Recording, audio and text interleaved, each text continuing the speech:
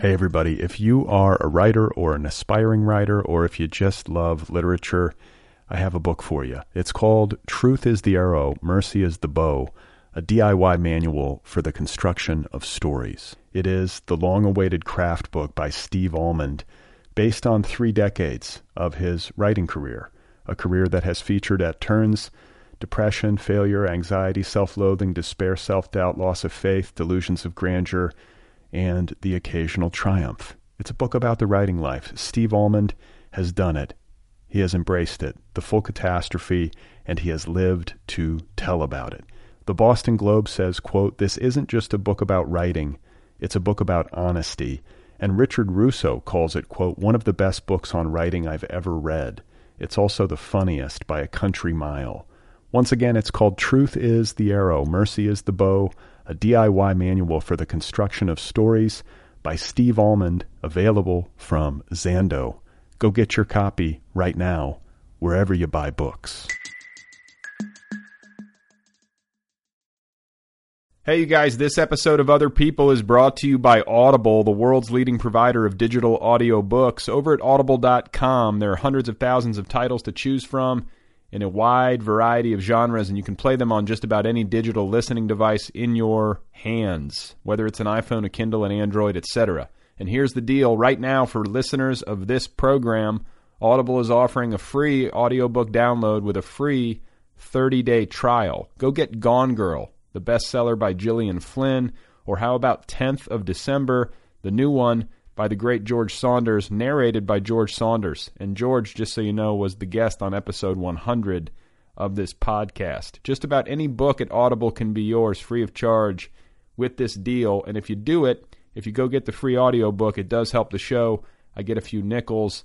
That is pleasant. To download your free audiobook, just go to audibletrial.com/otherpeople. Again, that's audibletrial.com/otherpeople. This is a great deal. It's available right this minute. These are books. You can listen to them. Go and get them. Oh my God. You are not alone. You have found other people. You and I have a friend in common.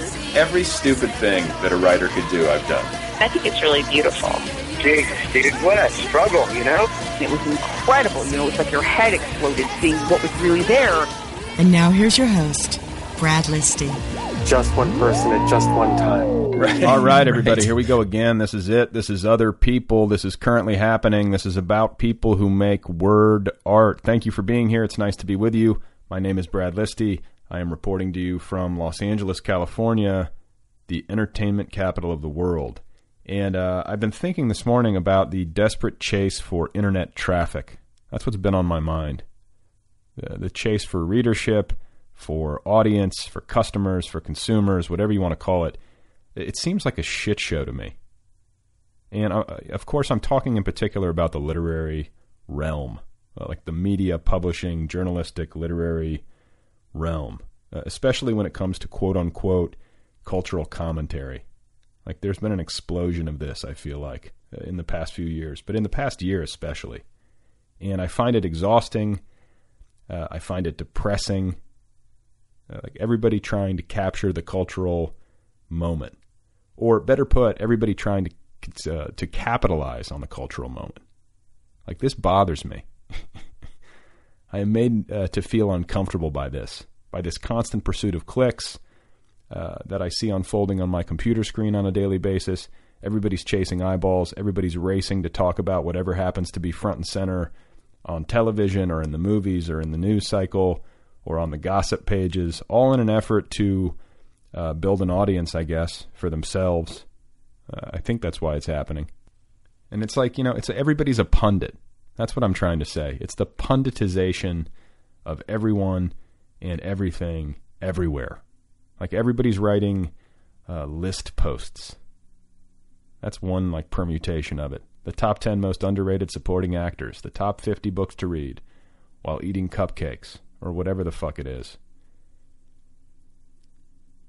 So, like, for example, the Super Bowl. That's coming up. And that's obviously a major media event, like, at least here in the United States. And, undoubtedly there's going to be endless chatter about it online. People are going to be tweeting about it and writing posts about it on Facebook. And it's a social thing. And I understand that it can be fun. Like everybody's watching the same show and then making witty comments about it online as it happens and so on and so forth. Personally, I find this is, exhausting. And I also realize, I got to say, you can just turn it off. You don't have to watch the show. You don't have to look at your computer screen. But, for work, I have to have my computer on. I have to use the internet. I sometimes have to use social media. It's hard to avoid.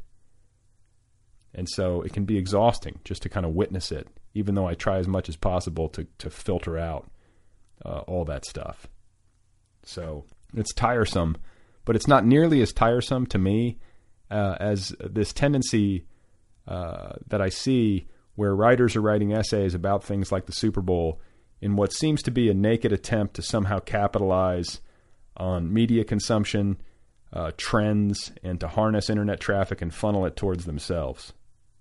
And then of course, as as a theoretical offshoot, I imagine they're hoping to develop a readership which will then support them and buy their books and allow them to make a fortune or whatever you call it.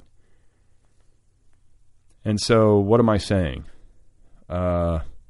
I think what I'm saying is that I can't do this, or I don't want to do it. I am sickened by this. I find it boring and repellent and desperate and emotionally needy and narcissistic and sad, and I am uncomfortable. I'm overwhelmed. I'm at the point now where I don't even know what to write about, especially online. I feel numb, and I feel overwhelmed by how much happens online. I don't know what to add to it. There's nothing I can say about anything that isn't already being said or hasn't already been said a million times before.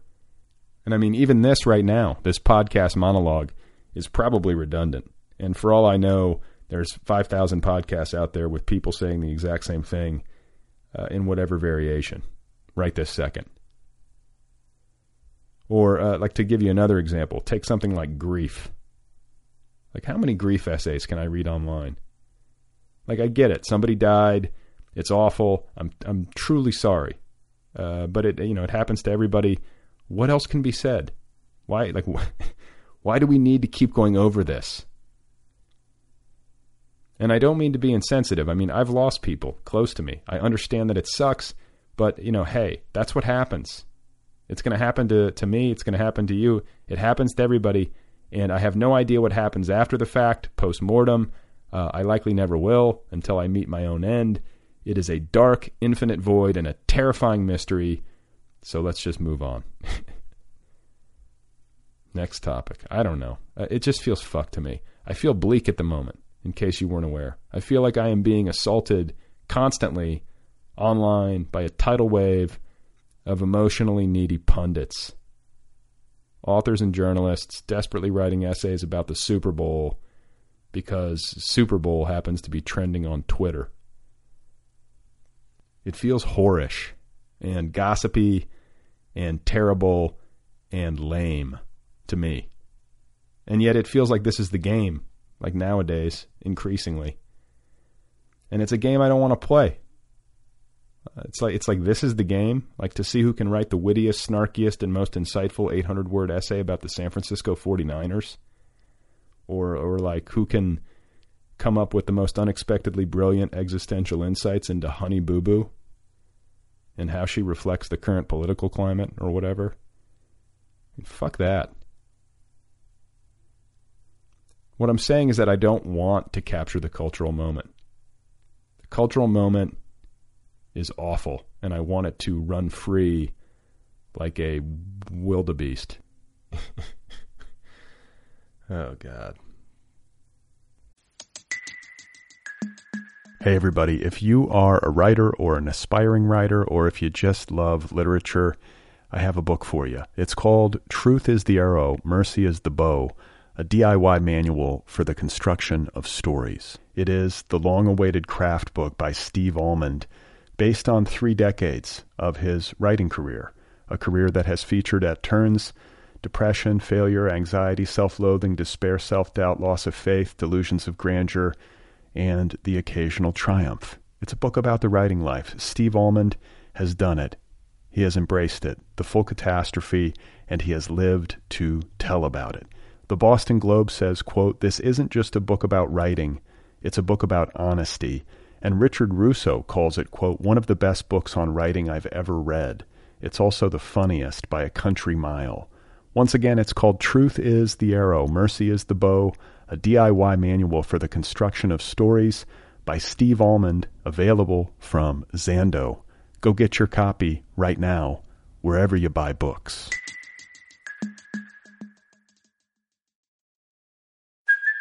Hey, it's Kaylee Cuoco for Priceline. Ready to go to your happy place for a happy price? Well, why didn't you say so? Just download the Priceline app right now and save up to 60% on hotels. So whether it's Cousin Kevin's Kazoo Concert in Kansas City, go Kevin, or Becky's Bachelorette Bash in Bermuda, you never have to miss a trip ever again. So download the Priceline app today. Your savings are waiting. Go to your happy place for a happy price. Go to your happy price, Priceline. All right. My guest today is Andrea Siegel. I'm very pleased to have her here, despite my foul mood. She's a wonderful writer and a very funny human being. She has published 3 novels to date. They are called Like the Red Panda, To Feel Stuff, and The Kid Table, the last of which, The Kid Table, was optioned by Ivan Reitman. She is also an accomplished screenwriter. She's got a lot going on. She's a rising star, and we had a very good conversation. Here it is. I'll just let it happen right now. I'm in Pasadena, California. I'm lying in bed. We have a hideous comforter that's plaid that I'm on top of, and the room's a mess because neither one of us, my boyfriend or I, likes to clean. So do you live in filth? It's not filth. It's not like disgusting, like things on surfaces, but we're just not organized. So it's like if the laundry gets done, it'll sit for a month. Right. Well, it's dangerous, because like if you're in a couple and both of you are equally disheveled or like, have a tendency to disorganization, then it can compound matters. It can be dangerous. I know, but I was just having this conversation with my boyfriend last night because when I was dating him, he kept his life very, very neat. And I remember going over to his apartment for the first time, and it was, the floors were shiny and everything was organized, and I was really impressed. And I thought, this guy has his shit together. And then we get together, and I find out he's, like, disgusting. I mean, like, on a weekly basis, I say, you have to do something about your bathroom sink. I'm, like, throwing up every time I come into the bedroom. It's because we have separate bathrooms because I can't even cope with what happens in his sink. What happens in his sink? He'll just shave and then, like, walk away from it. So there's hair, or the toothpaste will explode, and then it stays exploded for a month. Just lots of objects. Sometimes there's, like, an iPad floating around on his bathroom sink, sitting in gel. It's super chaotic. And I'm more just, like, I'll have books and papers everywhere, but not, like, human hair. Like, I don't do that. You don't go there. No. But he put one over on me, and I thought he was a different person. And now we're together, and we have a baby, so, then too late to back out. Yeah. So, I mean, so you guys are parents, but you're not married, like, formally. Correct. We're technically engaged. Oh, you are? Okay. But I hate the word fiancé, so I won't even describe myself that way. What, like phonetically it bothers you, or just like what it symbolizes, or? It just grosses me out. I hate the sound of it. I hate when you're reading a book and all of a sudden the person throws in a word in a different language and it's italicized. That just makes me nuts. And that's how I feel like fiancé is in a conversation. Yeah, I don't like it. This is another thing. This is what bothers me too, is that this was more of like a 20s thing. I don't know how old you are, but yeah, I'm in my 30s, and so I remember in like the in my 20s, it was like you'd hear people like they'd always like try to casually drop in like where they had traveled internationally. Yes. It was like some sort of like social, status indicator or something. And then the other thing that always made me just want to like punch something is when someone would say a word in French or Spanish and like all of a sudden like bust out like the full like native pronunciation instead of just like, do you know what I'm saying? Like I know. How I know exactly what you're saying. Like, I don't know. It's like, do you watch ever the cooking channel? And it's like Giada De Laurentiis, that celebrity chef. Do you know her? I know of her. I'm not, I don't watch the cooking channel, but yeah, I mean, I know what you're talking about. She's like of Italian heritage, but not Italian. She's American. And so she's just completely cooking something normal, and then it's all of a sudden like mozzarella, like out of nowhere, and I hate it. Right. There should be a rule that like you and I or one of us gets to just go slap those people. Like I wish I could. I know. It's not fair. It's just not fancy. It doesn't impress me. Well, so I feel the same way about Fiancé. I just So you don't use it. I have aversion to certain words. Like I'm trying to think of one. Like I used to have a hard time saying panties. I don't know why. Yeah, it's a bad word. I agree. Yeah, that's sort of a bad word. I don't know if that like what Freud would have to say about that, but it's not like I couldn't say it. It sounds infantilized. It sounds like your daughter's underwear. Yeah, it sounds weird. It sounds strange. Mm-hmm. I agree with that. Okay, so you are a new mother. Relatively. I'm a relatively new father. How's that going for you? I hated having a baby for the first few months. Like, we thought we made a big mistake, and I would say to my boyfriend, what's kind of the cutoff for the fire station drop-off? and then also it'll make you nuts. I don't know if you had this experience, but people keep telling you, you're going to be so in love. Like, you're going to love this thing. Like, you never loved anything. Aren't you so in love? And everyone asks you that. And I didn't have that experience. I was attached to her from the beginning, but I wasn't crazy in love with her from the beginning. Right. And so people kept wanting to hear that I was in love and acting like I was really weird. And when I wouldn't say I was in love with her, at like 8 weeks, I remember one friend goes, "Oh, it happens at 10. It happens at 10. And then 10 happened, and I still wasn't in love with her. So I always say I feel like I really started liking her a lot at 4 months, and then I kind of like fell in love with her at 6 months. But it took that long. Well, I don't know. Did you feel like that? Like when they popped out, were you just enamored?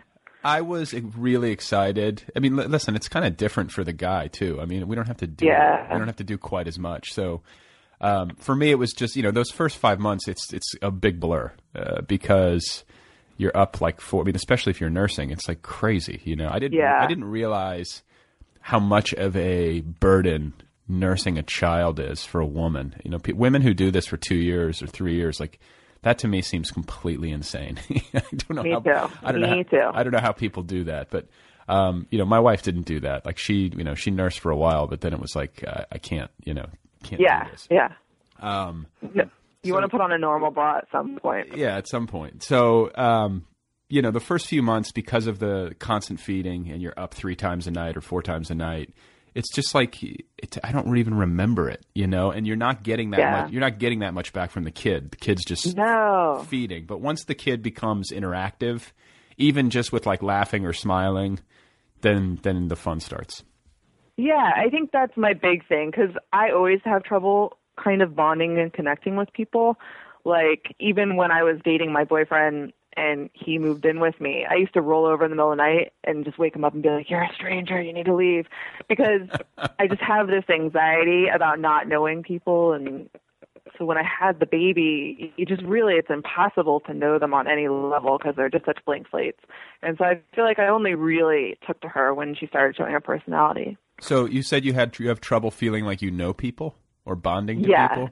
Like, what is that? Yeah. What is that about? Let's talk about that. Because, I've had like a similar phase in my life recently where I'm questioning like what friendship means and like how many friends do I really have? Do you know what I'm saying? I'm like, well, do people really give a shit about me? And do I really give a shit about them? And like, do you know what I'm saying? Like, and it's like you have these like mental fantasies where it's like, if I died, like how many people in the world would really lose sleep over it? And it's like maybe just like 3 or 4. Totally. I mean, are you a social person in that you make plans with people and you have friends that you see, or it's not like easily. Virtual friendships? Well, I mean, it's hard. I mean, once you have a kid, it gets hard because we've got to take care of the child at night, and like then you get to the end of the day, and it's like I don't want to go to a party, like I want to sit here and like watch The Walking Dead and like drink wine, but. you know. Oh, that feels horrible. And listen, I don't watch any series television, really. Okay. And yet I'm trying, like, or at least pondering, like, the dream of how nice it would be to have a steady paycheck and write for a TV show. So yeah. I'm like, okay, I got to start ingesting this stuff and, like, keeping up with what's getting everybody excited. And okay. So The Walking Dead, I'm like, I hear about this on the internet or whatever. I need to check it out. And so I've watched the first 2 seasons in the past, like, week.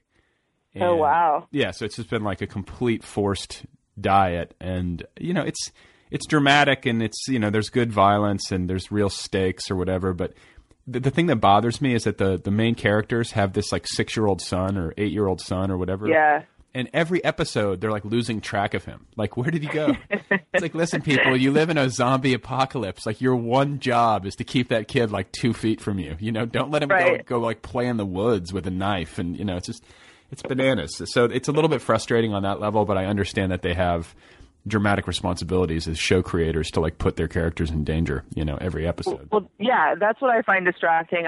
You probably, since you don't watch that much TV, watch Breaking Bad. I've seen it. I'm trying to get into that. It's a better show. Yeah, The Walking Dead. But they have a child, like an infant, and, you know, he's, like, running around making mess, and the mom is, like, constantly busy, and this child never makes a peep. And it's so easy for them to incorporate this infant into their meth making. And once I had a baby, I was just like, you would get completely distracted from your meth making if you had this infant, because it's just much more of a full-time job. They really just throw this baby around. They give her to their, like, sister-in-law for a minute to take care of. It's just not realistic. It really bothers me. It's like there's no possible way you could be making this quality of meth. Well, I feel like they had to address it at some point, because I think it was last season, some character said, you know, your baby's really good. Like, you have the best baby in the world. And they said, we know. Like, someone on the writing staff was like, we have to address how weirdly good this baby is. It was clearly like a woman just back from maternity leave or something. It was like, listen, we've completely fucked this up. This is a glaring error. Anyway, so about bonding with people. Right. So you, like, don't go out that much anymore, but at some previous incarnation in your life felt like you were a social person? Let me put it to you this way. Like, if I'm in a social environment, I think people who know me would say you're very social and you love people and you're good with people. Yeah. Like, I'm not like a hermit. I'm not like a completely explicit introvert, but I am one of those people who, like, when I go to a party and I spend all night socializing, like, when I come home, I'm exhausted. I'm not, like, charged up from it. So I think that's a sign of introversion, where, like, you know, introverts can be social people. It's just that, like, it completely drains me to be around human beings. I know exactly how you feel, but I think you're kind of one step better in that you can actually do it.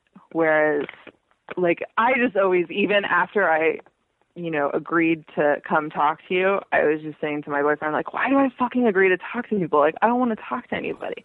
So it's always like that, you know, whenever I accept an invitation for a birthday or something, I immediately regret it, and then I try to get out of it. I try to get out of plans all the time, basically. But this idea of, you know, not being able to bond or connect with people, I think I'm just such an interior person that I can't have a conversation, especially at a party or at any kind of, like, big dinner or something, without constantly having this running monologue in my head underneath what's actually going on. And I think that really gets in the way of feeling like, yeah, I'm really, like, hitting it off with this person, because you're just talking to yourself, kind of. So what is that? Like, because I do the same thing. I don't know if I do it maybe to the degree that you do. I mean, how can we know, you know? But like, what is that? Is that like is that a form of, like, self-involvement? Do you know what I'm saying? Is it an ego thing? Like, we can't get out of our own heads? I'm sure it's a degree of narcissism. Like, I find myself a little too interesting, probably. And then I think it's also just certain people are observatory, you know, and then certain people are immersive. And I just think I spend a lot of time kind of observing, well, what's this other person's face doing? How does this other person sort of seem nervous? Or how does this other person seem uncomfortable? And that, to me, is almost more interesting than kind of what we're discussing. Like I lose interest in small talk incredibly quickly, and then I kind of fixate on behaviors or what's really going on at the surface. So like maybe it's hard to connect with people when you're just hyper aware of all of that stuff. It just really gets in the way. Well, that's right. Well, I mean, so much of it is surface level stuff, and so it gets boring quickly. And I don't know. That makes a lot of sense to me. Like I for some reason, I was thinking back to college because maybe that was the most hyper social time of my life. Yeah. There was always like so much subtext. You know what I'm saying? And I couldn't I could not untangle myself from the subtext because I felt like that was closer to the truth than what was actually happening like externally in the room. Do you know what I'm saying? Always. And my best friendships, which people think are really weird, my very best friend is a guy named Jeff, and he's kind of an introvert too. And we only have a need to see each other maybe, I don't know, twice, 3 times a year, even though he lives 10 minutes from me. But what we've had going on since, 2002, is we write these incredibly long, detailed emails to each other. And it used to be every day, sometimes more than once a day. But, you know, since I had the kid and stuff, it's kind of down to once a week. Now it's text messages. No text messages, like incredibly long. If you printed them out, I would say each email is probably 10 to 20 pages. And if you were to combine all of our emails that we've written each other over this past decade, it would be a humongous book. And we're really close, you know, but we don't see each other and we don't hang out. We don't talk on the phone. And so that seems kind of bizarre to people. And I kind of have that relationship with my other friend Starly too, where she's in New York, but it's an email friendship, but we're fairly close.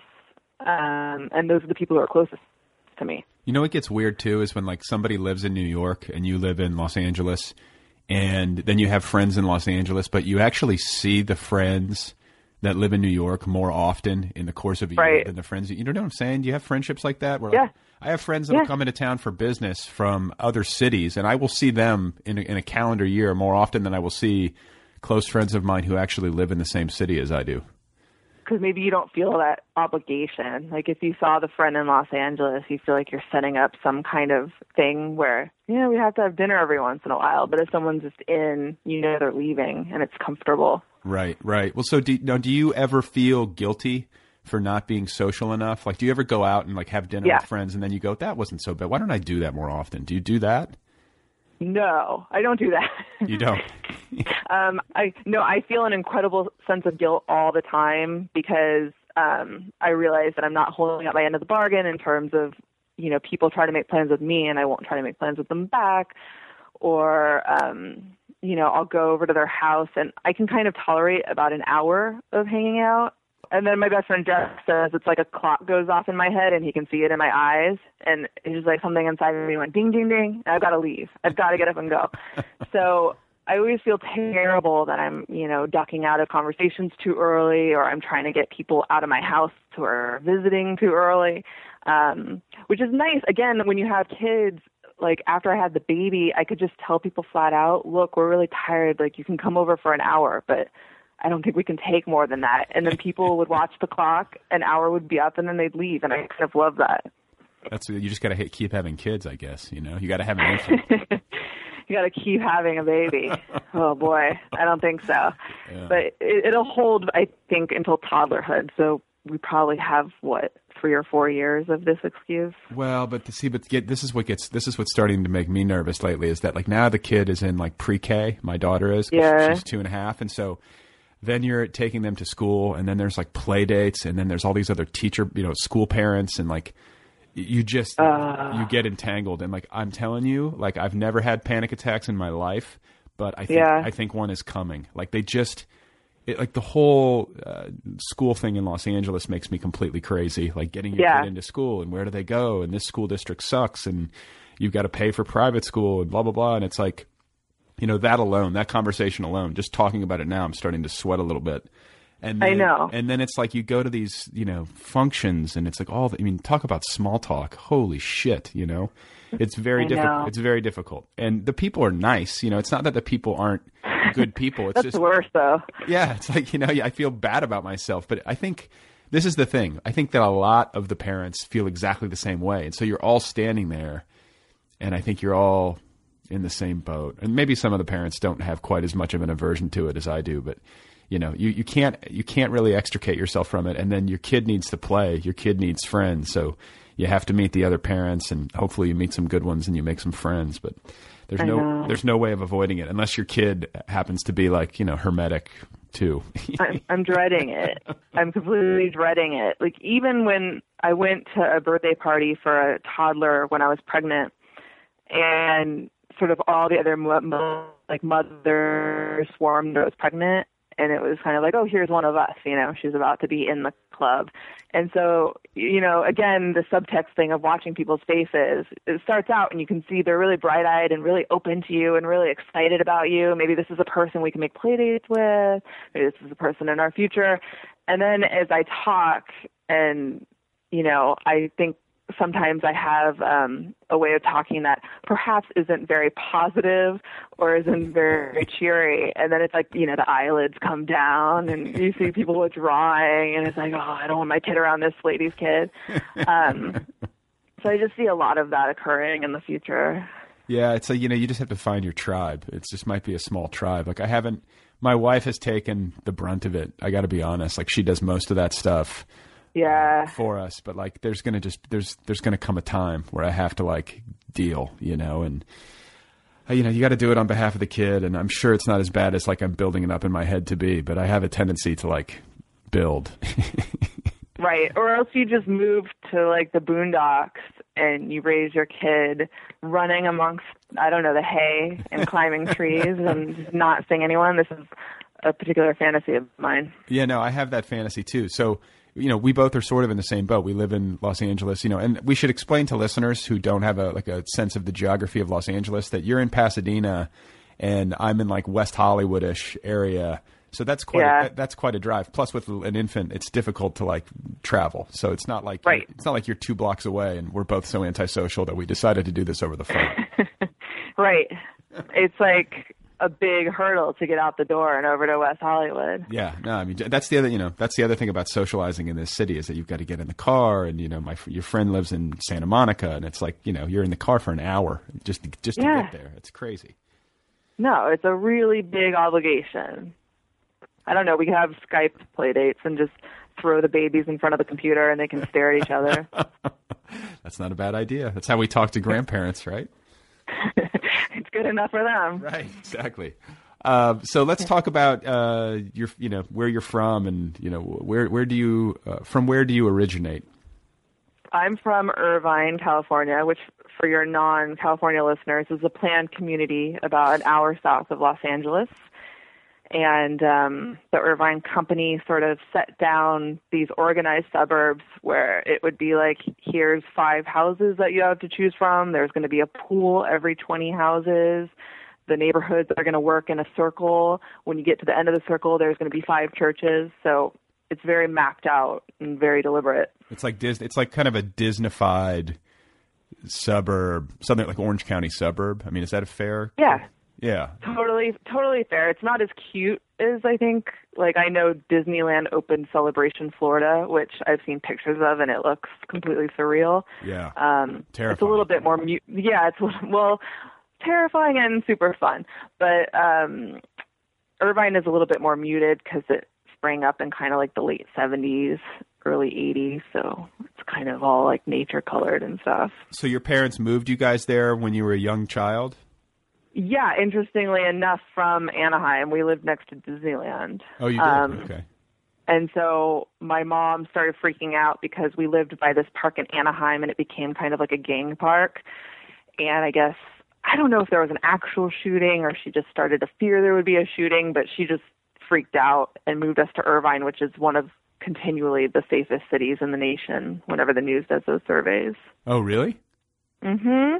Yeah. There's like next to no crime. It's just a sedate. It's lovely. I mean, there's lots of trees, and I'm familiar with Irvine. But what was it like? Like, do you look back and have like a warm relationship with your hometown, or is it like most people where you look back and you're like, God, I'm so glad I got out of there? I have a warm relationship with it in the sense that I think it's a really uncanny, strange place. And in that sense, I think it's responsible a lot for maybe some of the things I'm interested in and certain creative impulses because it's so organized, you know, like sometimes I get the feeling, and this is another thing that connects back to having children, there's all these kids in LA that are our friends' kids, and they're getting sent to these really special privatized schools. And they're like, oh, the curriculum is so exploratory, and we're not having them take tests. We're having them, like, tell us their feelings, which in one sense sounds really great, but in another sense, like, I really like limits for creativity. And so I sort of think if you lack structure and you lack things you hate and you lack things to come up against, you kind of end up having nothing to say. And so in that way, I think Irvine was kind of a useful place to grow up because it's bizarre. It's a super bizarre, organized suburb, and definitely gave me things to think about. Well, it's a politically conservative area, Orange County. Like the demographics, like this is what people don't realize because I think people tend to associate like hyper social conservative or hyper Christian conservative politics and culture with like the middle of the country or the South, and obviously that's certainly true in places, but like I think Orange County is in terms of like per capita donorship, like it is the place for the cultural conservative movement in the country. There's more money and more mega churches and all that stuff happening there than anywhere else in the country. Completely. It's a lot of Republicans. And I think people are drawn to it for the same reasons sort of certain people might be drawn to Tea Party stuff, which is that they're scared of something. And so they want to move to this place where everything's controlled and, your neighbor is going to take care of their lawn because if they don't take care of their lawn, they're going to be shunned. So it's true. Like when we wanted to put up a basketball hoop for my brother, you have to first go to the association, which sounds weirdly not Republican because it sounds like government intruding in your life. Right. But somehow this fits into the ideals of the people who live there, that you would have this association that you all agree to the aesthetics of ways things should look. And so you choose your backboard of your basketball from a list because certain colors will be approved. And then you have to go around to your neighbors and you have to get them to sign off on the backboard that you've chosen. And the same thing if you want to paint your house or you want to do any kind of landscaping. So I think it really appeals that mindset of a person who wants kind of one kind of thing and everything to like look really organized and the same. That's interesting. So what was your family like? Are your parents super conservative or were you guys like kind of outliers in that environment? And then what kind of kid were you in that environment? My dad was a Republican, but he was never kind of socially conservative. He just like never wanted any of his money taken away. That was the thing. Don't take any of my money. Right. And then my mom, who knows what my mom is? My mom, again, I think is pretty socially liberal, like supports gay marriage, all of that. But again, nervous about money and very nervous outside of Irvine, likes things to be sort of orderly and the same. So, a little bit of a mix of probably like California liberal culture in terms of the way they look at people and then very conservative in the way they look at money. And I grew up super liberal because I can't bring myself to even care for a second what other people are doing. Again, the narcissism. And so I was sort of, I don't know, a little bit weird, a little bit creative. And then when I hit high school, I was just full-blown goth. And so I dressed in all black and all of that. And bizarrely enough, which I can't sort of reconcile, my mom was cool with it, which I don't understand why she was. Okay, so let's dig into that because this fascinates me. Like, can you unpack goth at like the adolescent stage for a girl? What is it? What caused it? Like, how do you make that decision? Do you know what I'm saying? Like, where does it begin? I know the moment. Again, here we are back at my lack of social ability. Coming up in elementary school, I hung out with a group of girls. And then once we got to middle school, what happened was the various groups of girls from elementary schools would conglomerate into a mega group of girls. And so I found myself in 7th and 8th grade having to eat lunch in this circle of about, I think it was 30 to 40 girls. And like you, I would just come home completely exhausted. Like, it was destroying me. But there was no elegant way to kind of chop off from this massive group without doing something drastic. So when I got to high school, I felt this need to sort of like withdraw and be more private and not have so many people to be responsible for in my life. And so I started wearing all black, and it worked really, really well. And, you know, I had on like the long velvet skirt and the heavy eyeliner and the black lipstick, and I got the nickname Dark Star. And so, you know, certain people who had previously been comfortable with me became uncomfortable. And this was sort of a relief for me, as bad as that sounds. You were like, good riddance. Maybe that's what I should start just dressing in all black, you know. You might lose a couple people. I'm going to go to the you know, the pre-K functions and like the play dates, just like looking like the lead singer of The Cure, and just see what happens. It will freak out other parents, that's for sure. That's actually not a bad idea. It'd be sort of fun. It's really not. Yeah. So you're in high school, you're goth, your mom is cool with it. Have you ever asked her why? No. I talk about this all the time, but my parents always had the very weird quality of never discussing anything, never discussing their pasts, never telling stories, never analyzing anything. So we've never discussed it. I guess I could ask her. But she would take me shopping and buy me like my 20-hole Doc Martens, which is very strange for her because she's very image-oriented. So what do your folks do? Like, they're not creative people, I would take it. Like, are you like an anomaly or? I'm dead now, but he was a financial consultant, so he worked in Young. I'm sorry. And again, very money-oriented. I'm so sorry. You were breaking up just then. Oh, sorry.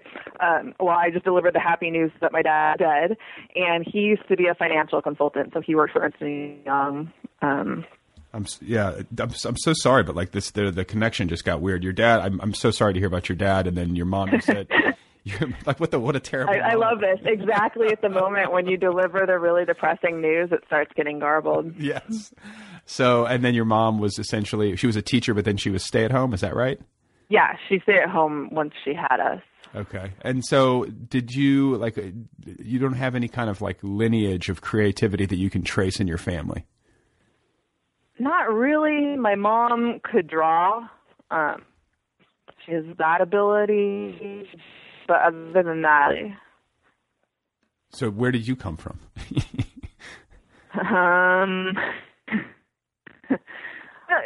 This has been a topic of conversation before. My brother and I are both very strange children to have come from our parents. And so you have to look at both of us and say, well, if two kids came from these people that are saying like the way they are raised, maybe it's something about the way they are raised. Maybe it's a reaction against things, you know, like maybe it's a reaction against having lived my life in Irvine and had sort of this family that really, really cared about appearances and really wanted to kind of like toe that middle line. Because my brother got a little weird too. So what did he do? What was his thing? He's just like, you know, coming from Irvine, again, everyone kind of is staunchly upper middle class and interested in having nice things and looking nice. And my brother is just incredibly anti-materialistic. Like, he went to the Peace Corps. He's really interested in sort of small pockets of the universe that other people aren't interested in. And like he's where? really not. Like where? Like what's a small pocket of the universe? You know, I don't even know what the nation of his current interest is, but he teaches in Washington. He's a math teacher. And I believe there's some heavy concentration of a small islander community in this rural town in Washington. And he's very, very invested in sort of those kids and their backgrounds and helping them succeed. But which sounds like, you know, like, oh, that's a nice thing. That's a nice, normal thing. But coming from where I'm from, it's not a nice, normal thing because, you know, people coming out of Irvine, I don't think are especially like worldly or driven to get out of Irvine. A lot of people stay in Irvine. It's a really comfortable place to live. You kind of have everything that you ever need within a mile radius of your house. So just like the sheer fact that he went into the Peace Corps is sort of unconventional. Well, I mean, there's like this, I guess this materialism and obsession with nice things, it seems very LA. Maybe it just seems very American in certain classes or whatever it is. But that's another thing that's been like in my brain that I keep trying to untangle, but I can't. And it's like when you look around at people, and maybe you feel differently or maybe you feel the same, but when I look around and I see these people just completely indulging themselves in the Mercedes-Benz SUV and the $2,000 handbag and, the extremely expensive clothes and the 5-star hotel vacations. It's like, I don't want to begrudge somebody like nice things. I mean, I guess nice things in and of themselves aren't bad, but I look around the world at all the shit that's happening and how bad people are suffering, and it can seem perverse to me after a while. Like, what are you doing? Like, what if you took like, I don't know. Then you start getting into people's business, and it's like I don't know how to compute all that. There's just to me it seems like a big problem that doesn't get talked about enough. And if you start to bring it up, people are like, "Don't get into my business." Like I like nice things. Fuck you. Or I do things for charity on the other side. But I don't know. It just seems like a sickness to me. There's something about it makes the alarm bells inside of me go off. I don't know how to fix it or what to call it even, but Yeah, well, I was reading David Mamet's controversial editorial in Newsweek yesterday, and the one about guns. Yeah, he's become weirdly conservative, and he was arguing like, who are you to say what people need? You look at someone's 10 mansions and you say they don't need it, but how do you know? And I'm like, I do know that you don't need 10 houses. Right. And I don't think that's a legitimate argument that inside this person's internal disposition, they cannot be happy without 10 houses. It's just at a certain point, keeping up with it seems incredibly stressful to me. Like I'm a big television watcher, and I watched the Real Housewives franchise. And when Kelsey Grammer's wife and him were divorcing, she was like, "Oh, we have to unload the house in Aspen, and we have to like do something about the house in Malibu, and then we have this property in Hawaii." And it just gave me heart palpitations thinking about keeping up those properties and what it means to have all these empty houses for part of the year. I guess it's enjoyable to certain people. To me, it would just add more complications to my life. Well, and it's also that, but then it's like I'm walking around my neighborhood and I'm like stepping over homeless people. It's like, there's that. There's something obnoxious about like having an empty house in Hawaii, and then there's just people having like literally eating out of garbage cans. Like, I know. I don't know how to, what do you do? I mean, I guess if you want a house in Hawaii, it makes me very confused to be a human being to like think about that. That's my big confusion is, especially with kind of the Republican keep your mitts off my stuff mindset, is would you rather have the extra house or would you rather be able to step outside your door and not feel terrible? Right. And I'd rather step outside my door, be able to walk down the street and not have these heart pangs of just like, ugh. So that's me, but who knows? Right. So you get out of high school and you're goth when you graduate. Are you graduating? Yes. I graduated goth. Okay. I head to Brown University, still goth. So good student. Very good student. I'm just really like anal retentive about school and getting straight A's, and I'm the gold star kind of girl. Like, you're handing out gold stars, I want them. So went to school. My roommate ended up being sort of like a witchy little girl, very strange. And so we kind of like scared the whole floor. They thought we were up to something really bizarre between the two of us. How did you guys wind up together? Magic of Brown residency matching. I was going to say. I couldn't tell you. But she was, like, she's an artist, and so she was drawing kind of like naked, decrepit people all day. And then I'm walking around in like a cape. So, it was really, it was a good match at the time. But we did have a falling out because, again, I end up with all these dirty people. She was just a filthy, filthy girl. And so at one point I had a lizard freshman year that was my pet, and he died, and then he disappeared, and I found him later in her desk drawer, among other things.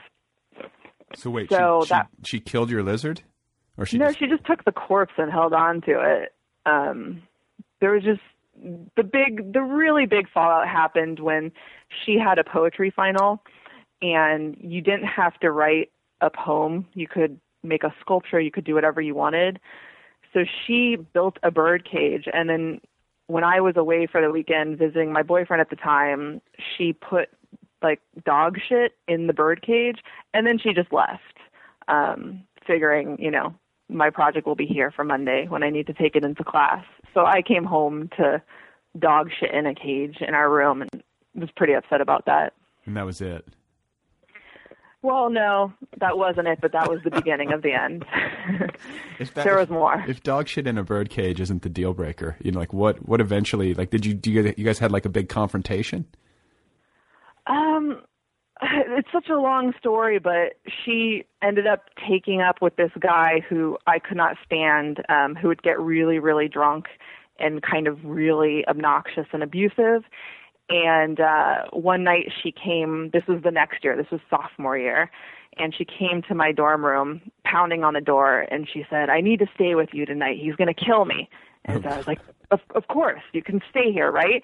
And she says, "I'm just going to go get a snack at the snack shop, and then I'll be right back." So she never reappears, but he does. And he starts pounding on my door, and he's like, "I'm going to kill you, bitch. I'm going to destroy you. I'm going to kick in your teeth." And he was just yelling these things at me from the door, and he wouldn't go away, so I had to call security on him because he was literally threatening my life. And so she never showed up all night, and I was so terrified for her, and I thought he'd found her and killed her, and her body was stuffed somewhere on the Brown campus. And then the next morning, I was getting up and I was walking to class, and I see the two of them walking across the main green with their arms around each other. And they look at me and they're like, "Oh, hey, Andrea, good morning." And I was like, "You two are dead to me." And then they were really something. They tried to woo me back together. So in one of my classes, they were very eccentric, and they whittled a little car out of wood. And in one of my classes, they rolled this car across the floor to me as kind of a gift. But it was just very, not the right moment for it. Someone's lecturing up front. There's this little wooden car rolling across the floor. And then she made me a heart out of her hair. She wound it around wire and was leaving that on my door. But we never recovered. It is gross. Yeah. I'm really grossed out. I'm grossed out by hair when it's not on the head. Me too. I don't want anything to do with hair at all. And that's just, like, nothing is more disgusting than somebody making me like something from their own hair. Yeah. Well, that was the other big thing about her. This freshman year, when we were still getting along, she wouldn't brush her hair for long periods of time, and she wouldn't shower for long periods of time. And so she would get these big nests in her hair. And then I would tell her after about a month, "You need to go shower. It's getting kind of gross." And she would shower, and then she would leave, and someone else from the floor would come to me and say, "We just found these gigantic nests of hair in the shower," because when she finally shampooed, they would come out, and, there's like a forest on the shower floor. "Can you come do something about this, because we can't find her?" And so, this had been building for a while. There was a whole bunch of sort of incidents. And so what happens to you as like a student at Brown? Like, are you studying writing? Because you published your first book when you were 22, right? Yeah. So what is happening to you? Like, you're already nursing literary ambitions when you're a student? Nursing. Kind of not, because my parents were such like financial conservatives that I didn't think writing was an actual career, like thought you had to work in an office or you just didn't have any reason to be working. So I was an MCM major, which is modern culture and media. It's essentially semiotics. And I think I had some idea that I would go work in development for television, or I would just work behind the scenes at a studio, but definitely an office job. Are you there? Yeah, did it drop me again? No. I was just wondering if you had anything to add. You just thought you were going to work in development and and that was it. So you majored in that, but you weren't like writing daily or working on it. Nothing like that. I mean, I took a fiction workshop, and so I wrote a few short stories, and I took a screenwriting workshop and wrote half of a screenplay, but it didn't seem at all realistic to me. So when did it change? What happened? Okay. So I graduated, and I had a boyfriend at the time who was at Columbia Film School, and he said, come live with me in New York, and we'll be together. And I was like, I can't do that. So I went back to L.A., and then he called me maybe a month after I returned to L.A., and he said, oh, I have a new girlfriend, and I've moved her into my dorm room. And so I said, I'm coming to New York. So I got on a plane, and I showed up, it was like September 2nd, 2001. Good timing. And wonderful timing. So I'm living in an apartment with no natural sunlight, and my boyfriend has moved this girl into his dorm room, and I'm completely depressed, and I have no job. And then the World Trade Center attacks happen, and it becomes really impossible to find a job. So where were you? Where were you when that happened? I was like Gramercy Park area at 23rd and 3rd. Okay. So it was just an incredibly depressing time. And I was interning at a soap opera called As the World Turns, which has now been canceled. Yeah. And I was so depressed that, like I said, I've always been a gold star kind of person. And always like, you can really count on me. I'll never fuck things up. And I was fucking things up right and left. And As the World Turns, I was sending the wrong scripts to the wrong actors, and I wasn't telling people their correct call times. And I got called in by the producer, and she was like, you have to stop coming. Like, you're making our lives harder. And so I knew something was super, super wrong with me. And so I headed back to California. But before I left, I went to the Central Park Zoo, and I saw the red panda exhibit. And there was a sign that said, the red pandas don't really come out. So you can stand here and look for them, but odds are you're not going to see them because they hide. And for whatever reason, like a complete book just leapt into my head kind of based on this image. And so I started just making notes on the subway.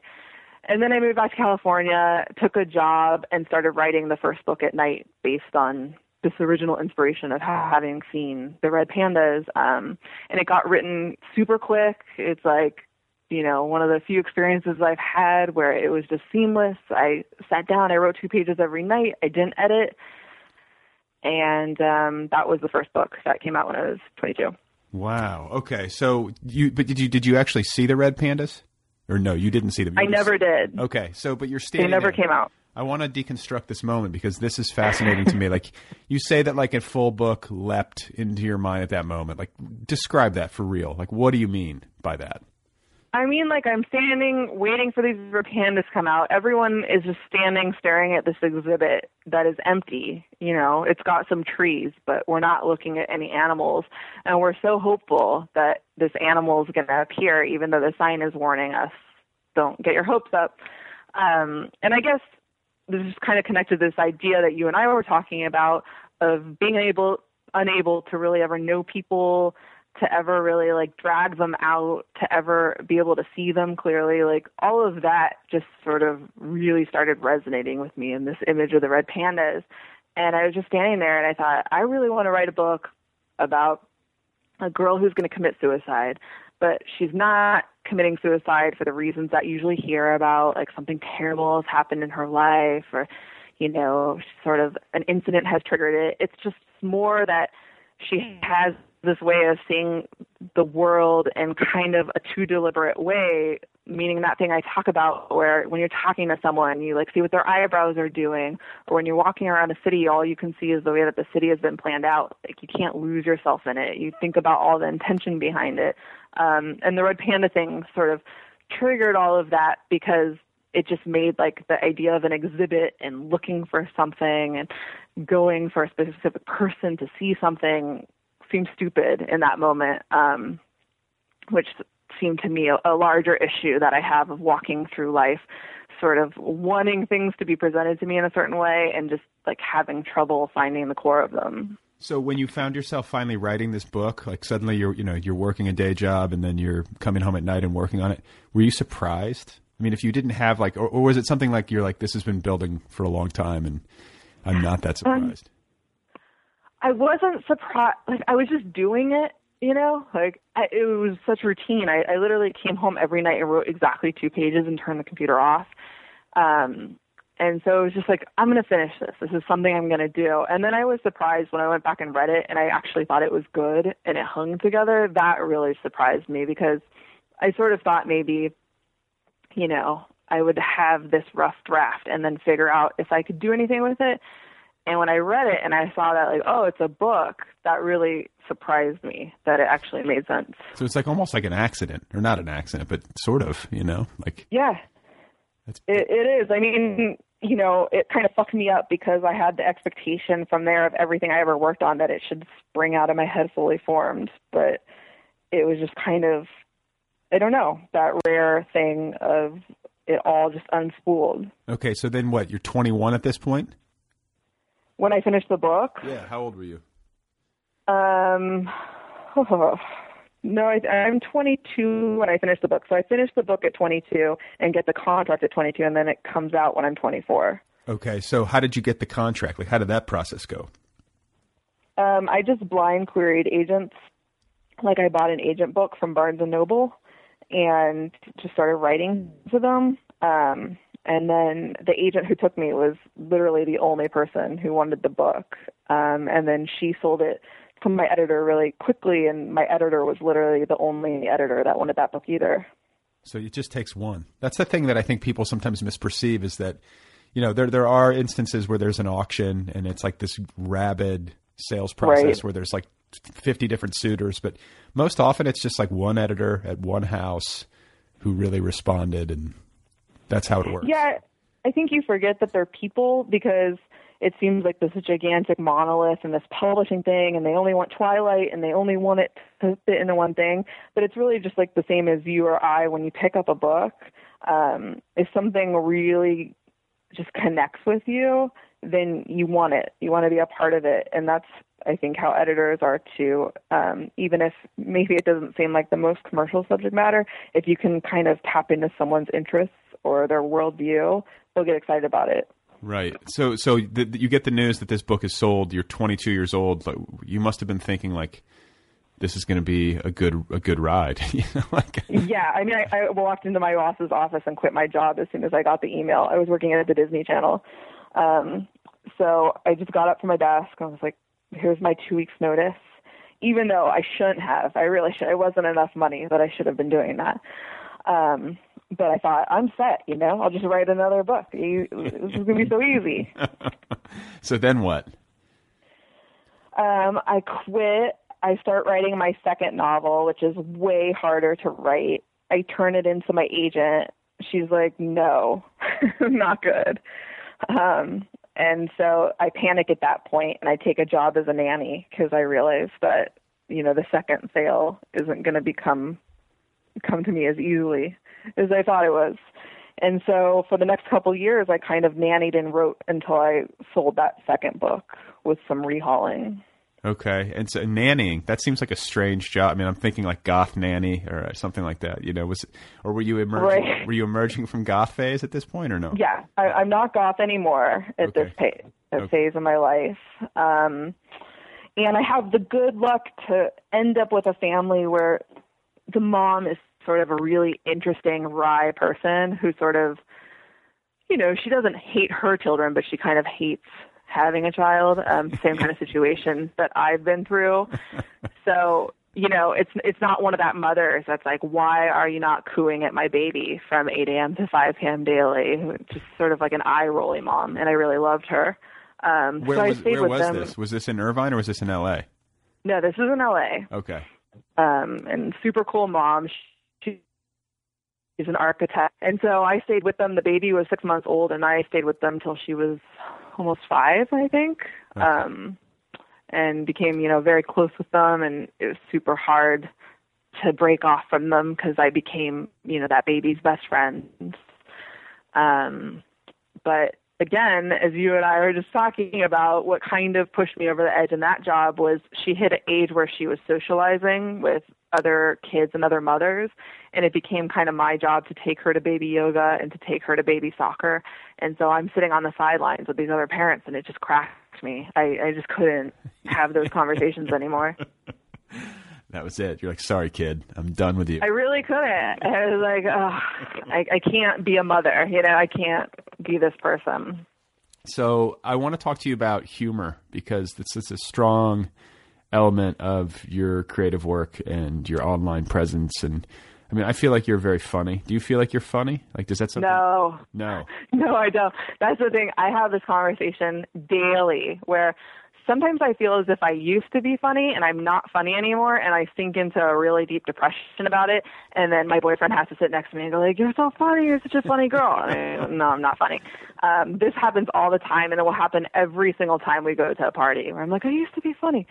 My wife says this to me. We have this like running gag where she'll be like, "Yeah, I used to be funny," and I'll be like, "Wait a minute, like what do you mean used to? Like before me, you were funny, and then like I've somehow like sapped the funny out of you? Like what?" Did you? I don't. Is that know. what happened? I don't think so, but I mean, it's sort of a joke. You know, see what I'm saying? It becomes this joke where she's like, "Right, yeah, I used to be so funny," because my wife is sort of like a wit, you know. Yeah. And I think like you get older and you get responsibilities, and you know. And you deadened that in her. Yeah, I did. I feel horrible. Wow, that's heavy. But it sounds like you're saying the same thing to your boyfriend, where you're like, "I used to be funny. What happened to me?" You know? Yeah, I definitely feel like maybe I was a little bit funnier before I met him. Like maybe being happy with him has stripped me of some of my funny. But I don't feel like I'm funny. I mean, which is weird to say because, again, like I feel humor is such an important part of good work, and it's probably the thing I value most. And I will like not want to read anyone that doesn't have a sense of humor in their work. I'm the exact same way. I think that. I mean, it's not that I've never read a novel that's super dark and heavy and kind of humorless that I haven't really loved. That has happened. You know, I've seen dramatic movies that don't have very many laughs in them, and I've liked them. So it's not completely 100% black and white. But what I find is that when there's not an element of humor in a story, and I'm not saying that it has to be like slapstick, all jokey, funny the whole time. I actually prefer the mixture where it's like dark and light, you know, and I like dark humor in it because I think that it most accurately reflects the way that I see the world or experience the world, you know, like it's all that stuff at once. And if you don't have any element of humor in it, then I feel like I think there's something really noble and transcendent about humor, especially when it is happening in the context of something very dark and dreadful. So do I. I think humor is the hardest thing in the world to do. And it's so weird to me that it gets overlooked as something inconsequential or something lesser than drama. Yes. When humor is really successful when it's kind of tapping into what you're talking about. It's tapping into sadness and death on top of being really funny. Like, I think there's nothing better and nothing harder to do.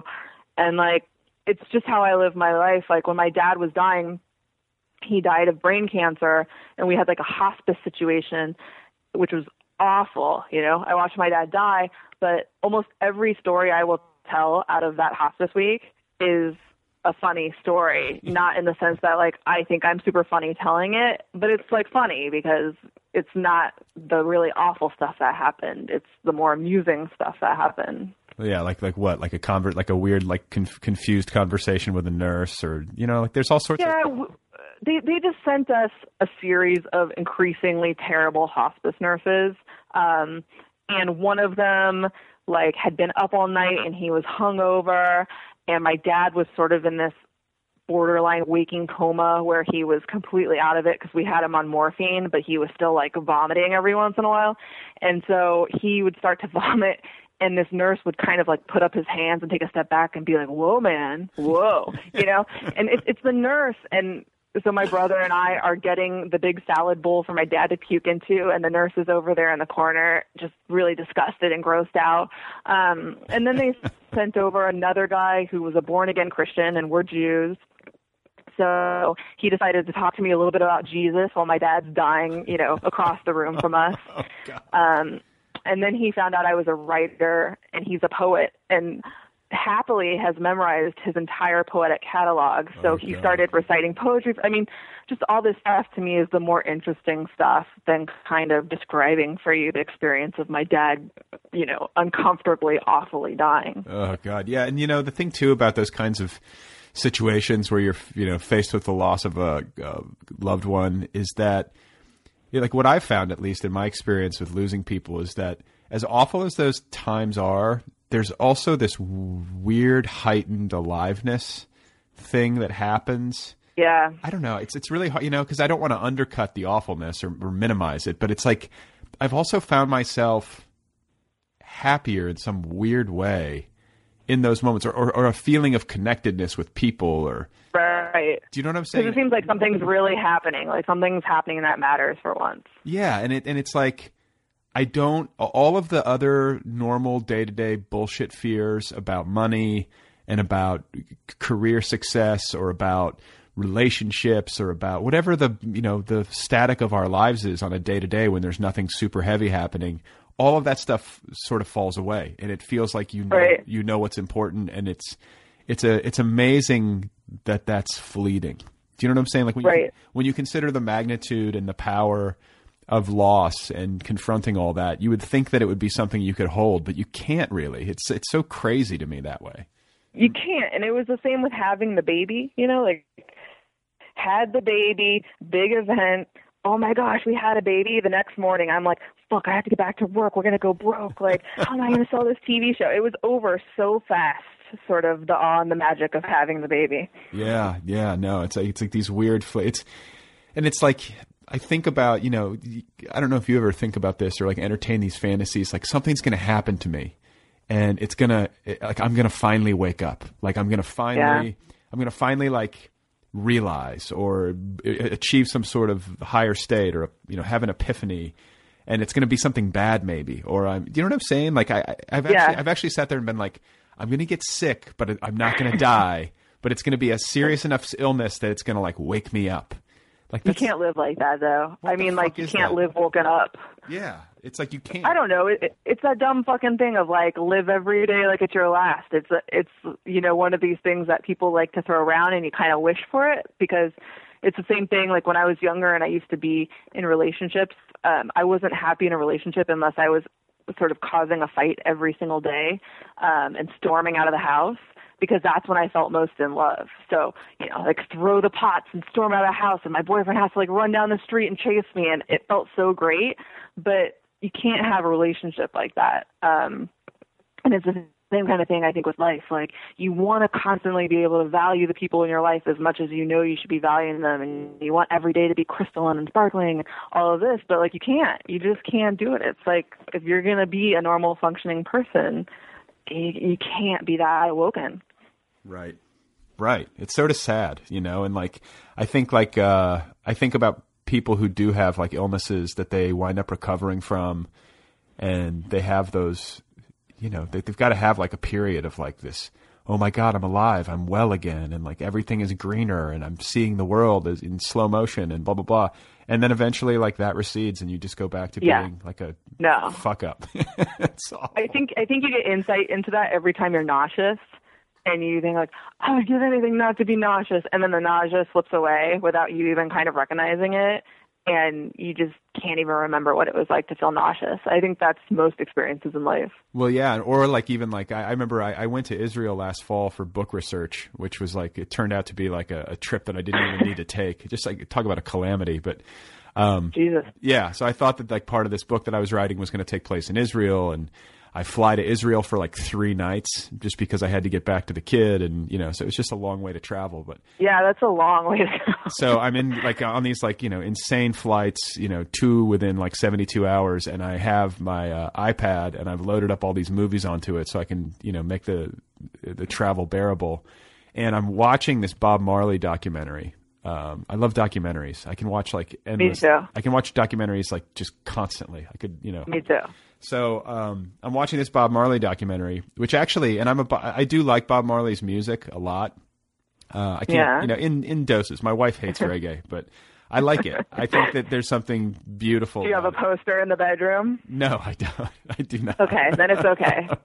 But, when I was like in high school, and there's a nostalgia thing, but the movie actually made me, like, it diminished my love a little bit, just because of the whole like religious culty thing around it. I didn't realize how heavy that was in his life. Like he was, there's some sort of weird like religion thing going on. But anyway, he died of this rare skin cancer, and so it's this sad story, and he didn't really treat it, and that's part of the movie. So I get back from this trip, and I look down at my thumb.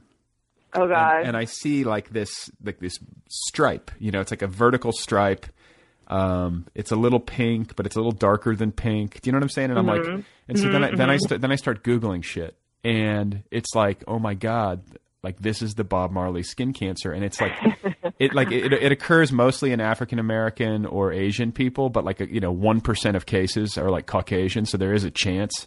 Right. And I was like, oh my God. And then I started Googling, which is like a death trap. It's just the worst thing you can do. And I'm looking at pictures, and then I'm reading prognoses. And in my head, I'm like, I am fucking dying. Like, this is it. And that's why I watched the movie, and it was like all part of it. And it was like, it was so that I could go get diagnosed. And like, I set up an appointment with my dermatologist, and I went through like this phase where I was like looking at my daughter, like, oh my God, I'm so sorry. You're going to leave her behind, you and Bob Marley in the sky together. Right. And so then I go to my dermatologist, and she's like, "Oh no, like you must have just like slammed it in something." And she was like, "It's not." It was literally like a 7-minute appointment. It was the most. It's not even. You didn't even have like a lesser condition. No, it was like, this is nothing. You're fine. And I was like, oh. And then I remember driving home like elated, and then then the next day it was like just back to the bullshit, and back to me being like worried about all the normal static. Do you know what I'm saying? Yeah. That's how it has to be, I think. You can't live in those like heightened realms for too long. No, because I kind of do lately. I'm having a massive problem with anxiety, and like constantly feeling as if terrible things are happening, and it will make you nuts. So it's no way to exist. I don't recommend it. So how are you dealing with it? Like, what are you anxious about? Like just everything? Not well. It kind of... Oh, God, I don't even know where to trace this to. It probably kind of started with my dad's death, and then it really, really picked up with the Japanese tsunami. And since then, it's just been a constant worry about, like, earthquakes, atomic bombs, explosions, house fires, all this stuff. And it really descends upon me at night. My boyfriend calls it my night melancholy. And so without fail, I'll get into bed and just have a breakdown, which is super fun for him. But it's just like, is there any, is this postpartum at all? Like, or is it something that preceded the birth of your child? Oh, it preceded it. Okay. Potentially has gotten worse since her, because, I worry about her now as well.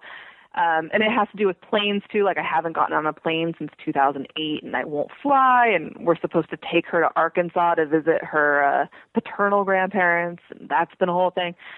So I would imagine it's something that probably requires medication, but I refuse to take medication. So I'm just kind of making my boyfriend suffer through it with me, and listen about it every night is my solution. Yeah, no, my wife... went through kind of a period where she had postpartum depression, in the early going, and she had to medicate it. That was what the doctor said anyway, and it actually did, to the doctor's credit, like fix it. But when the sun would go down, she would just all of a sudden start like crying. I'd be like, "What's going on?" It's like an emotional werewolf. Yeah, it's very strange, but that's the biological element, and then the neurochemistry. I mean, who knows, man? But it's a major deal. Oh, it's a weird time. I know. I was crying over weird stuff too, and I'm not really a crier. And then, we would just be in the pediatrician's office, and he'd be like, "Are you okay?" And I'd burst into tears, which is something that is not normal behavior for me. Oh man. Yeah. And this is what I always say to my friends who, tell me that they're having a child for the first time. And I'm not one to weigh in all that much on the experience. Yeah. because that always Yes. that annoyed me. It's annoying. Oh yeah, but I always just say like the only thing I usually say consistently is like welcome to a state of permanent fear. You know, like, yeah, it's true. It raises the stakes, and like that's I've been like really afraid ever since I found out my wife was pregnant, like in a heightened way, and it'll never end.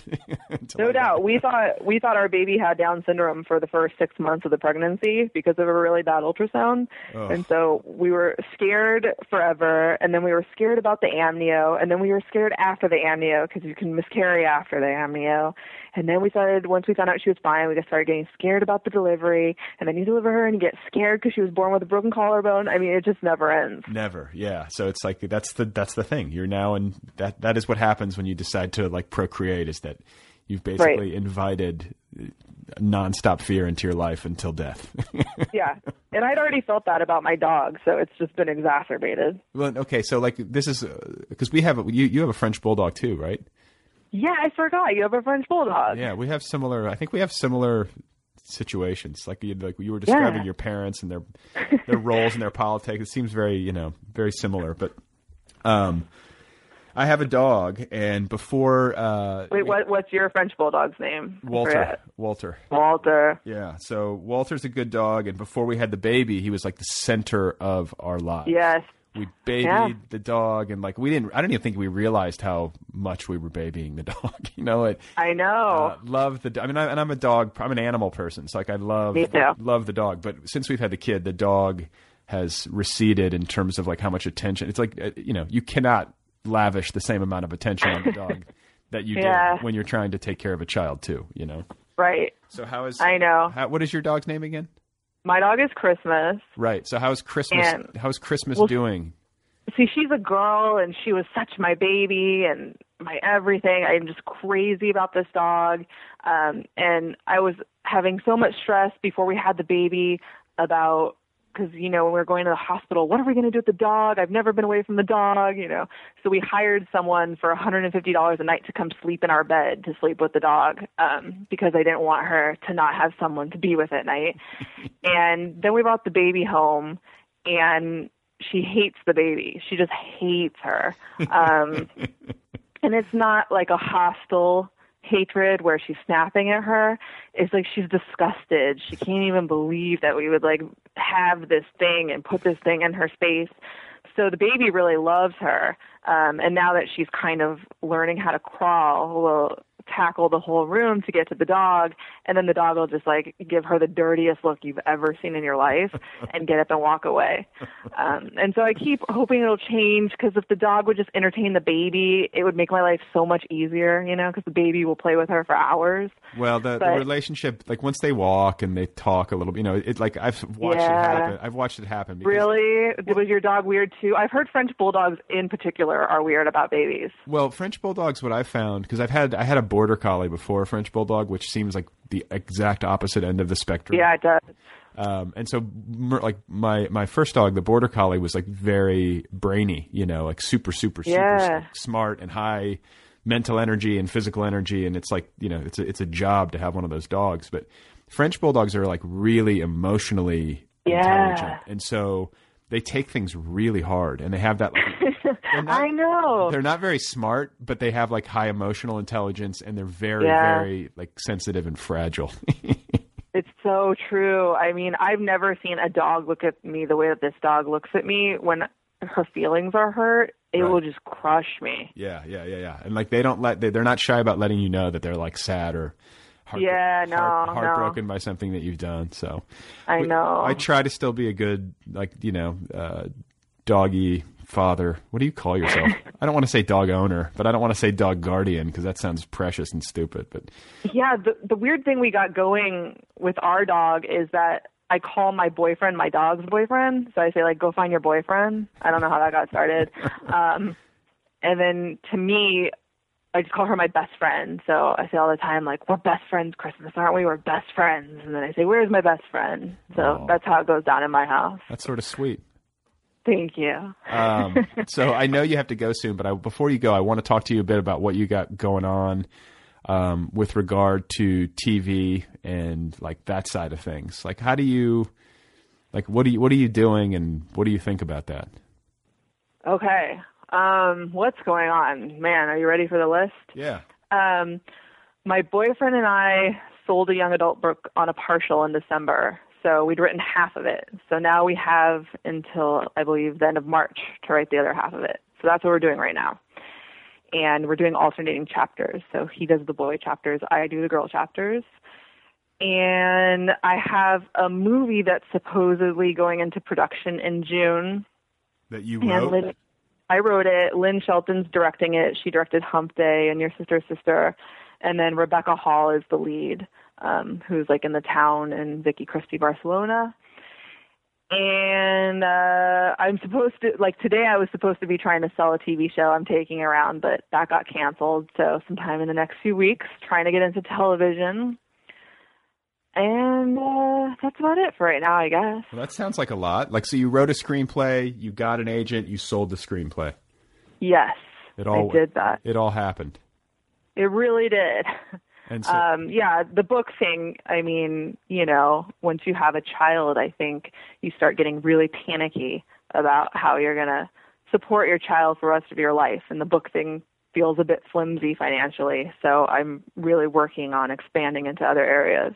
So how do you do that, though? Like, where did you start? Like, do you know what I'm saying? Because, like, I'm kind of at that point, too, and it's like, but I don't think I'm as far along. And it's like, what do you do? Like, do you just call an agent, or do you have friends in the business who helped you, or what happened? Well, like, you have a book agent? I have a book agent, yeah.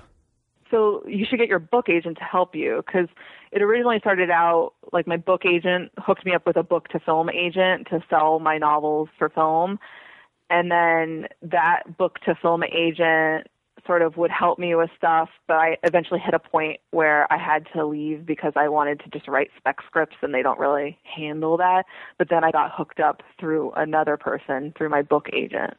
So I feel like if you're already represented, that's the way to go. Like, ask your agent for help. Otherwise, like, just friends who are represented, ask them if they would be willing to show your stuff if you want to keep being friends. I don't know if that's a good idea, but right. I feel like people usually sort of come by these connections through people they know, especially in the entertainment industry. And so what about your work ethic? And I mean, it sounds like you have a strong work ethic, and like in your schedule, and like, how do you balance it all? And how do you do, like, what does an actual writing day look like for you? Yeah, I'm like a pretty focused person. So my boyfriend and I are on shifts right now with the baby. So he watches her 10 a.m. to 2 p.m., and I watch her 2 p.m. to 6 p.m., and then we kind of do, like, the morning walk and the bedtime bath together. So I have 4 hours a day right now, and I can usually bang out 2 pages a day, which is what I've done my entire writing career within those 4 hours. Okay, and so you're working on that book right now. You're not working on a script. I just finished a script, a second one. So that's finished, and now we're like full-time on the book. Okay. But so like when you're working on a script, is it 2 pages a day or is it more? It's 2 pages a day unless I'm trying to meet a deadline, and I can kind of handle 4 pages a day of a script. Do you do outlines for scripts? Not always. I tend to get really bored with an outline. And then I always find even if you outline, once you sit down, it stops making sense once you're actually having to fill in motivations. Right. So these days, the pattern tends to be that my first draft is garbage, but once I finish it, I have a really clear idea of where I'm going, and the second draft ends up being pretty good. Well, all right. Is there anything that you that we didn't cover that you want to talk about? I mean, I feel like we got a lot of different stuff in here.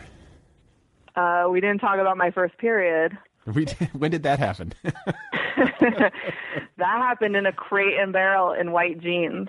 Wow. For real? Yeah. Yeah, for real. In a crate and barrel? Yeah, I was like squatting to look at some ornaments on the ornament rack, and then I was in a white pair of jeans and looked down, and it was pretty shocking. So white jeans, clearly pre-goth.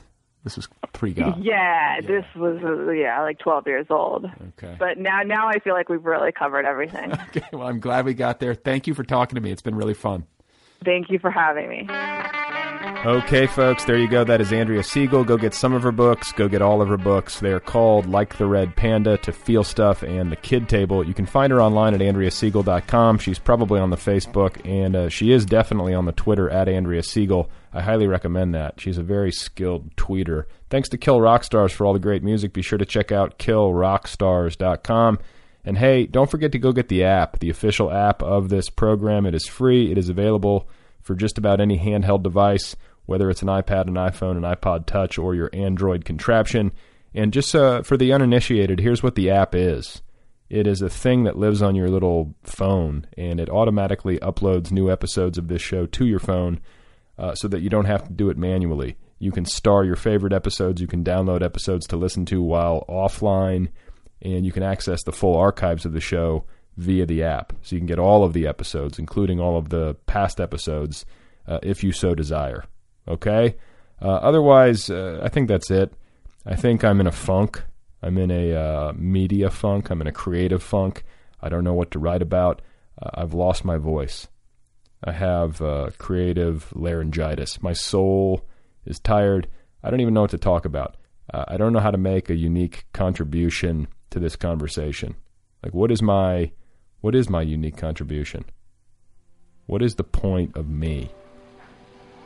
What's my destiny, Mom? Please remember that Juna Barnes wrote in bed wearing makeup with her hair done, and that Benny Goodman died of a heart attack while practicing Mozart. That's all for now. Thanks for being here, folks. I'll be back again soon in just a few days. I think you know that. Enjoy the rest of your week.